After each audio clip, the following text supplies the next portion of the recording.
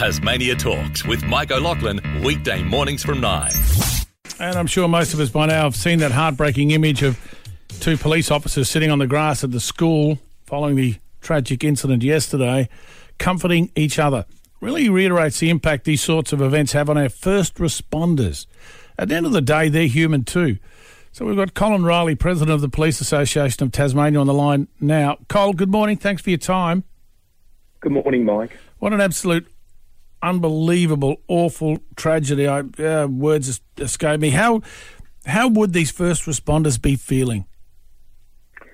Firstly, Mike, it's a tragedy yesterday, and the deepest of condolences and heartfelt sympathies from our members to those immediate families, the direct school community, the broader Devonport community, and also the wider Tasmanian community. And from the contact I've had from interstate, what happened yesterday has actually reached out across Australia, and it's affected far, far broadly. Like yesterday, we had our uniformed first responders, we had detectives, dog handlers, forensic staff, traffic police, administrative police officers, and emergency management staff in all uniforms working together to provide as best support as they can. I'm sure emergency services and also the community are in shock and traumatised, regardless of whether they were directly or indirectly involved in the incident. And at a time like this, the community grasps to know what to do to assist. And look, Mike, unfortunately, the impact will be felt for some time to come. And it's okay not to feel well, regardless of whether you are directly involved or not directly involved. And my advice to anyone is to reach out and have a conversation with somebody, because that in itself heals greatly. And that's the sort of things that our members are going through at the moment. And Colin, I'm so glad that you took our call. I feel for the first responders. They just don't often get the credit they're due, and then also the thoughts that they're due, because I know police see things we'd never want to see in just relation to their job. That's what they signed up to do. That's what they cope with. But when they see something like this, which is just so just horrendous, and it would obviously bring up to a first responder all those past cases, it must be so difficult.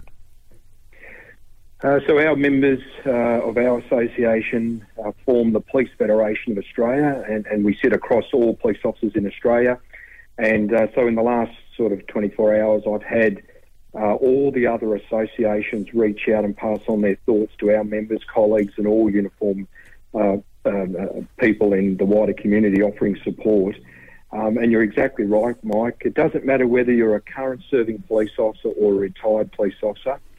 We've all been involved in tragedies involving children, and an incident like this, you revisit those, and they do last with you for a long time. And Colin, when you think a Zorb ball, I mean, aren't they the large balls that you crawl inside that are just full of air and padded, basically? Look, I don't know I don't know. It's just that's what I thought. And I'm thinking you'd think they'd be safe. It must have been quite a horrendous wind. I mean, the kind that can to even take those Zorb balls and to do the damage they did with the children inside. I mean, just it beggars belief.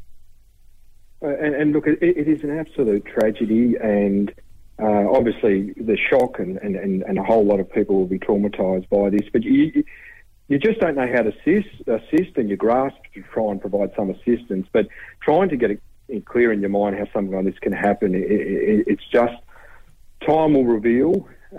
But sometimes these tragedies, it's really hard to explain, extremely hard to explain, even for those people that are looking at the facts, which our members will be. And you've got a pandemic, you've got Christmas. This the time of the year, just awful.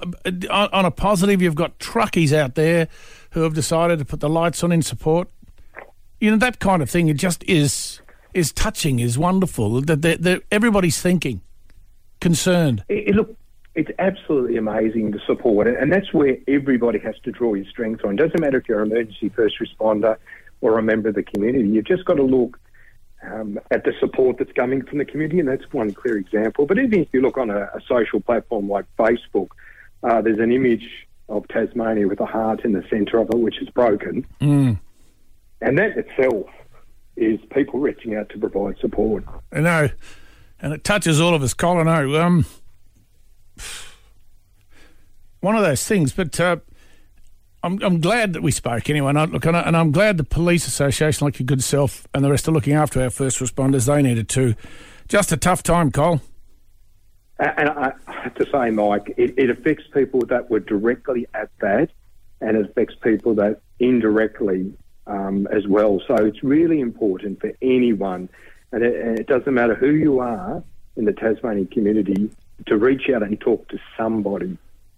Yeah. And Colin, sorry. I was just going to say, it's just a pure conversation and seeing what the truckies are doing and doing those sorts of things. They provide support. All right, Cole, look, it's good to talk to you. Thanks, mate. And look, all the very best for Christmas and all the rest of it. What can I say? Thanks for your time this morning. Tasmania Talks with Mike O'Loughlin, weekday mornings from 9.